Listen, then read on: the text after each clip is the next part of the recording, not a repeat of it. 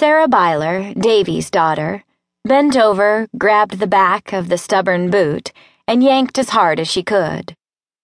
She groaned and threw the offensive footgear into a corner of the Kessel house, wash house. Priscilla had worn them again and gotten them wet. Would she ever learn? Resigned now, Sarah found her old Nikes, undid the laces, shoved her feet into them, and tied them again, more roughly than necessary.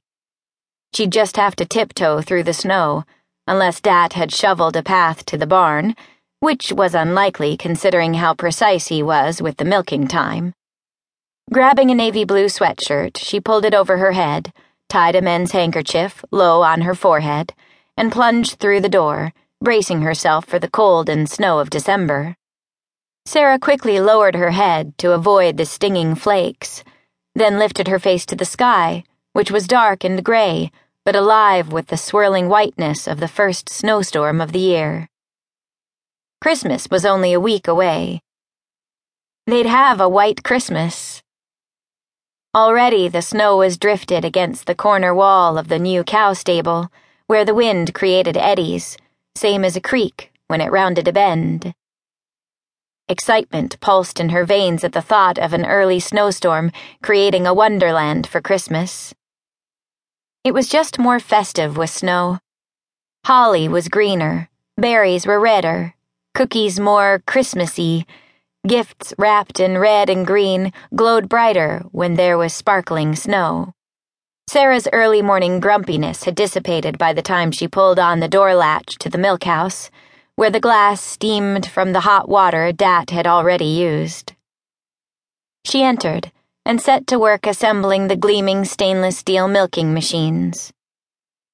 The diesel in the shanty purred to life as Dat prepared to begin the milking. When Sarah walked into the newly whitewashed cow stable, the 2 rows of clean black and white Holsteins were already being fed, jostling their chains, lifting and lowering their heads, impatient to taste the richness of their twice-daily portion. "Good morning, Sarah." "Morning."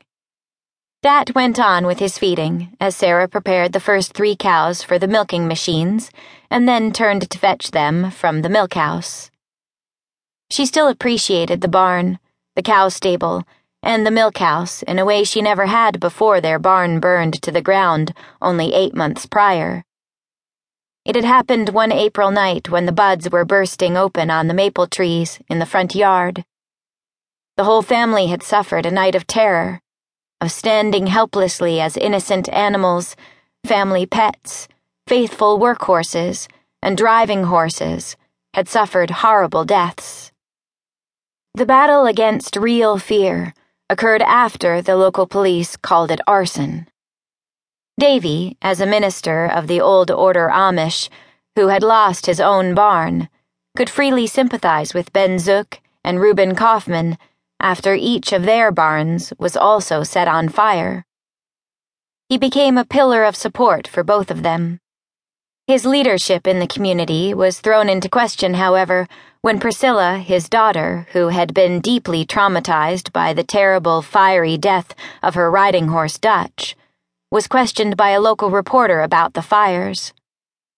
She answered the reporter in a way that was considered inappropriate for the Amish, saying she hoped the arsonist would go to jail and die there. Levi was the oldest of Davy's children and had Down syndrome. He was 31 years old, overweight and clumsy, but he was the character of the family and was known and loved by everyone around him. He enjoyed a life of love and compassion, feeling pretty sure that he was an important part of Lancaster County, especially since the last meeting between prominent members of the church, when he was called upon to describe what he had seen the night of the Byler barn fire, as he had been up and about the house with a sore throat. Levi had an exceptional memory and was astonishingly observant. He had informed the men at the meeting that a white car, maybe a Volkswagen, had driven by the house. Sarah was now 20 years old, tall and lithe, with curly hair that never lay as sleekly as she wanted.